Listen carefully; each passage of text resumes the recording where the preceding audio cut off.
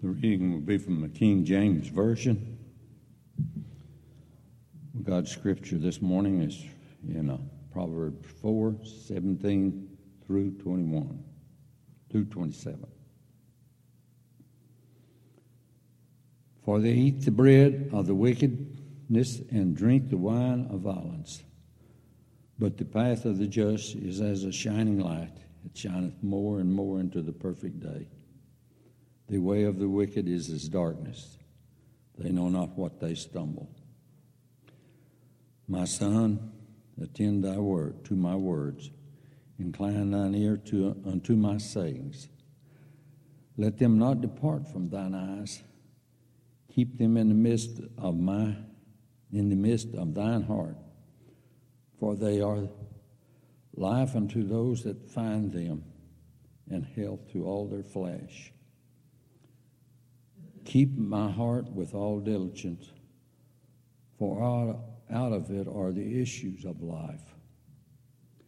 Put away the froward mouth and the perverse lip. Put far from thee. Let thine eyes look right on. Let thine eyelids look straight before thee. Ponder the path of thy feet, and let all thy ways be established. Turn not to the right hand, nor to the left, to remove thy foot from evil. Amen.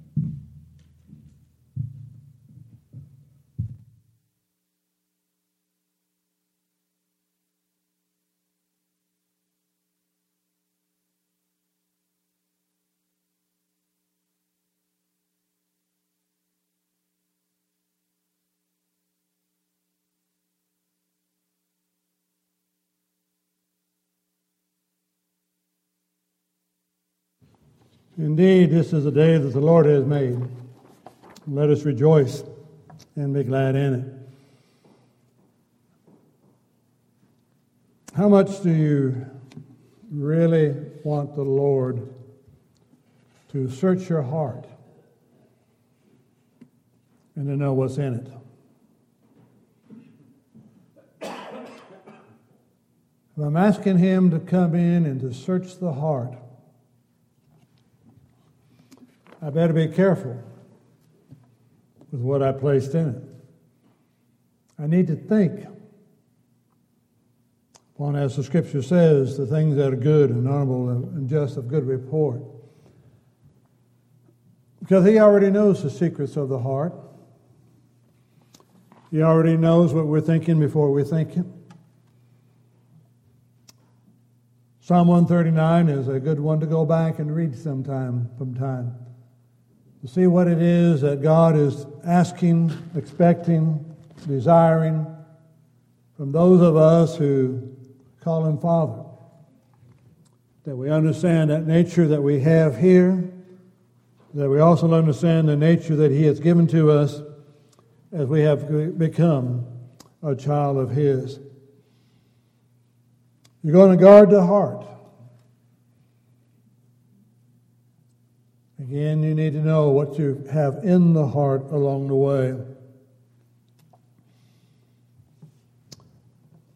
Everything flows from the heart to mind.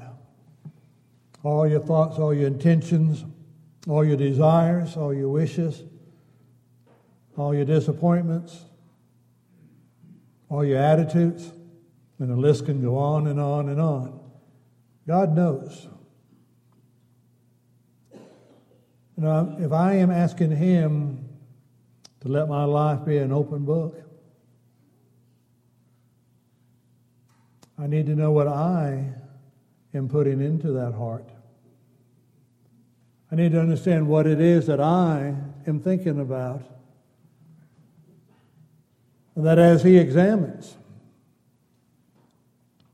there is no evil thing that we've hidden from Him, but that will not be brought to light. Give attention to my words, and incline your ears to my saying. Let them not escape from your sight. Keep them within your heart. Incline your heart to what He says. Hard for us again to move from being this child of God to one who is a growing, maturing child of God. And yet wherever it is and at whatever stage we are in our spiritual growth, we're still children of God. We do not have a full grasp on who He is. Through His Word, we should gather some concept of the awesome beauty and glory and love that God has for His creation, His spiritual creation. The patience He has demonstrated as we work with one another, the encouragement He gives to challenge us to let our heart be an open book before the Lord. He already knows. But it's the attitude that I need to have is for me to consider the mind laying bare before God, to where He can look at the thoughts, He can look at the intentions, He can look at the changes that need to be made, and that I, in return, could respond back and make those changes.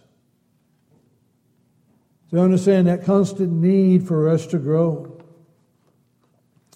and be more like that Heavenly Father who so loved us. We need to be careful that we're not swerving to the right nor to the left and to turn our foot away from evil. The path is described as narrow, straight, difficult. But it is a path that is well lit by God through His Word.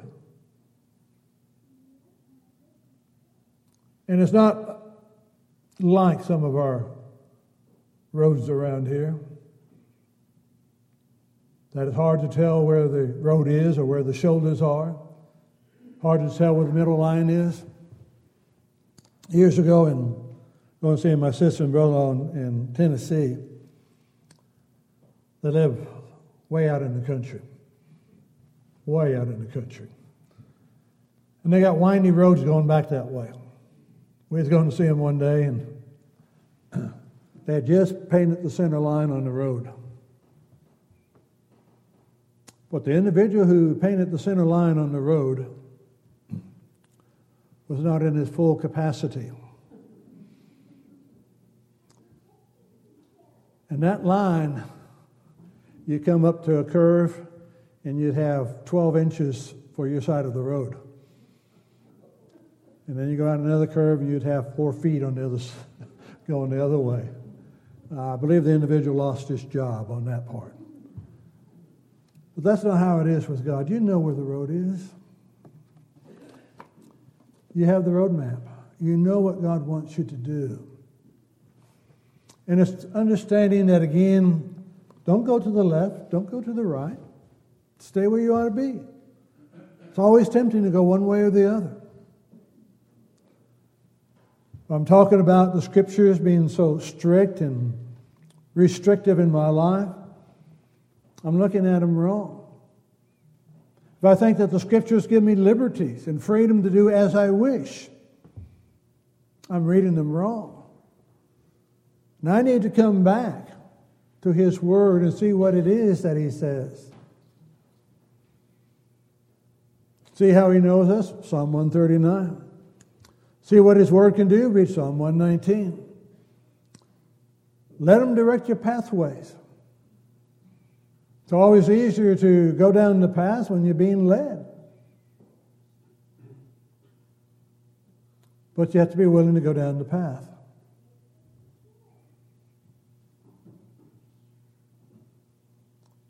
I think at times we think we ought to be like robots. Just wind us up, point us down the right path, turn the key, and let us go. If there's going to be any variation, the one who's controlling that pathway will make that correction himself. It's not how it works. We go down this pathway, and we can tell if we're listening to God's Word when we get too far one way or too far for the other way. But what it is God really wants us to do. Love the Lord your God with all your heart, with all your soul, and with all your mind, and love your neighbor as yourself. We work at loving God with all of the heart. We struggle with loving our neighbor as ourselves.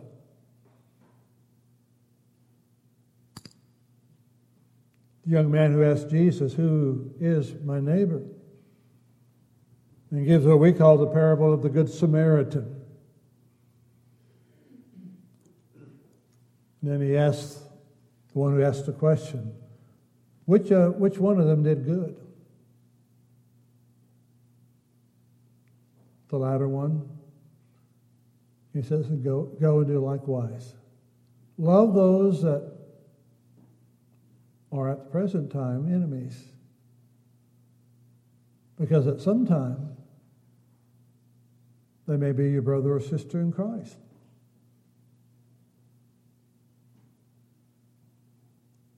And we, despite ourselves, are not able to make those fine distinctions as to who is who. But that's not our job. That's God's. I mean, in the auditorium class, Paul is saying, I'm not ashamed of the gospel of Christ. For it, the gospel of Christ, for it is the power of God unto salvation. To everyone who believes, to the Jew first, and also to the Gentile. It's the power. We are described as those who scatter the seed, those who water the seed. But then are also told it's God who gives the increase. So we scatter and we water. And we sow seed that may be bearing fruit years down the road. Now, there's quite a history behind what makes this possible. For you to hold the Word of God in your hand. For almost 1,300 years, you would not have been able to even come close to touching this. And look what He's given to you now.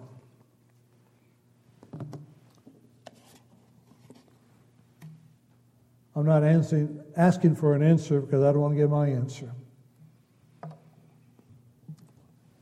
How many copies of this do you have? How many Bibles do you have?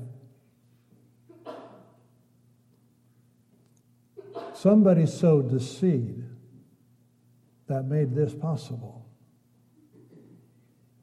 You're sowing the seed from this to make it possible for someone else in time to hear, to believe, to repent, to confess, and to be baptized. More than likely, we will never see that. Just as those who were responsible for giving this to us saw it to its fruition.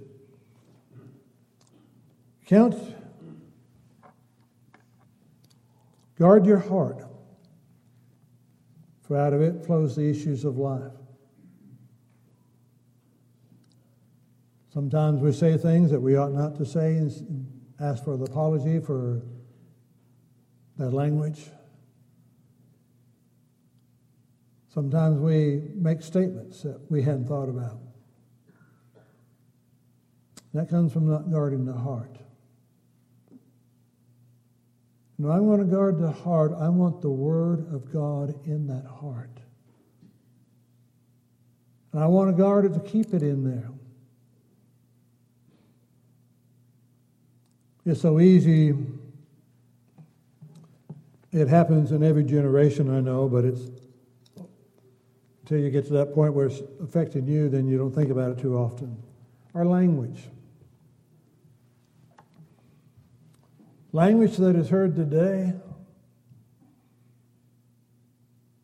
I don't know if I ever did. I probably got close to it. Language heard today, if you wouldn't even utter those words years ago. And if you uttered some of them that are tame ones today, some of you vouch for it. There's something called soap that was applied to the mouth to wash away those dirty words. Guard your heart. You hear the words every day, and they're picked up. Songs that are sung and played. There used to be a time when they'd be bleeping them out. And now they don't. Oh, they bleep out some. But you wonder what it was that they'd bleep that one out and not some others that are just as bad or horrible. It comes from not guarding the heart. I'm free to do what I want to do. I'm free to read what I want to read. I'm free to listen to what I want to listen to. I'm free to watch what I want to watch. Not if I am a child of God. I do not have that freedom. God has not given that to me as His child. Let the thoughts and the meditation of my heart be acceptable in your sight, O Lord. I have to guard the heart, that guards the mind, that guards the words, if I want to be pleasing to God. And be careful about the world and what it says and what it's... Again, it's hard to even want to read anything that's out there, or to listen to anything that's out there, or watch anything that's out there. The Scriptures already talked about that. Men will wax worse and worse, deceiving and being deceived. They want to remove God from their concept, but they cannot. You cannot walk out into this world. You cannot sit here and breathe if it wasn't for God. And again, that concept that He has a desire to have you as an individual dwell eternally with Him. Think about that for a while. As an individual, His desire is that you would be with Him eternally. And then I'm going to let something that is so minor destroy that relationship. To do something in the world as the world does it just for that pleasure. The Hebrew writer talks about the pleasures of sin, but for a season. They are pleasurable. Otherwise, they wouldn't be doing it if it wasn't pleasurable. But they're only for a season. Then there's a day of reckoning that is going to be given. And the Hebrew writer tries to help out there a little bit in trying to get us to see in Hebrews 11, that great hall of faith, with Moses. That Moses chose to give up the treasures of Egypt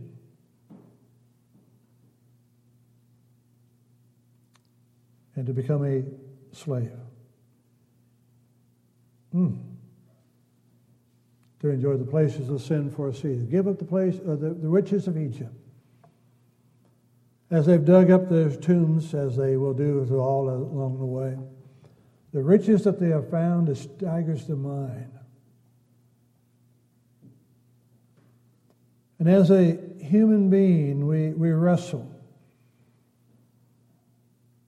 The more that I have, the more that I could give. the more that I could share. But it's what are you doing with what you do have that matters. Again, going to Moses.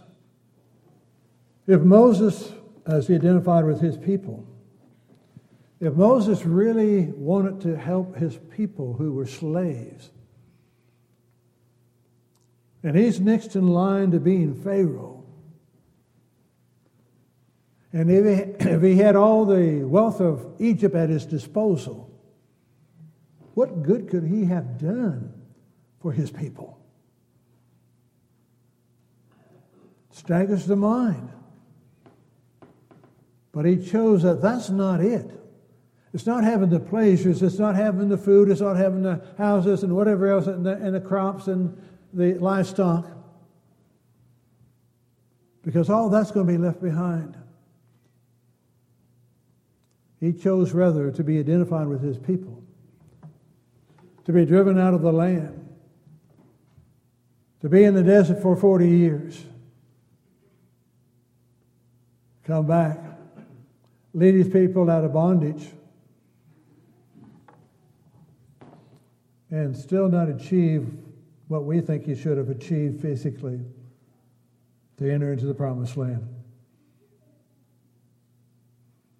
But he let something slip in. He was able to see it from afar. He is one whom Jesus talked with on the Mount of Transfiguration. His end result is good. But it's the choice that we make. What good can I do? You'd be surprised the good that you do. Hide his word in your heart. Meditate upon his word. And indeed, he's the one that will give the blessing for those that are the children of God.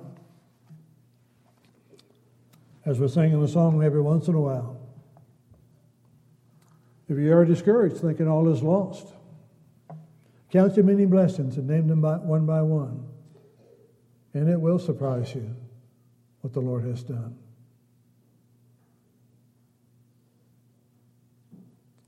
We deal with life, yes. I tell you, I wake up every morning to breakfast cereal, snap, crackle, and pop.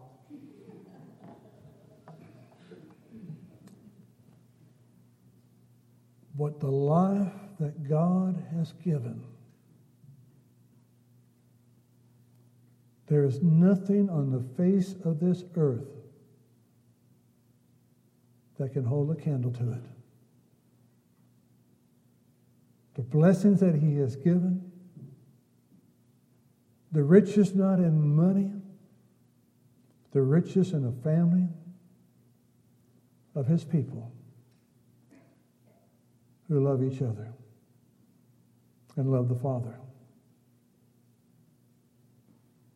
No, I wouldn't exchange these riches for all the wealth of the world. Jesus said, what would a man profit if he would gain the whole world and forfeit his own soul? And what will a man give in exchange for his soul? And there's a vast difference in that. What would I profit if I gained the whole world? Nothing. It's the other part that bothers me, because I already figured out I'm not going to get all the riches in the world in the first place. But it's the second part.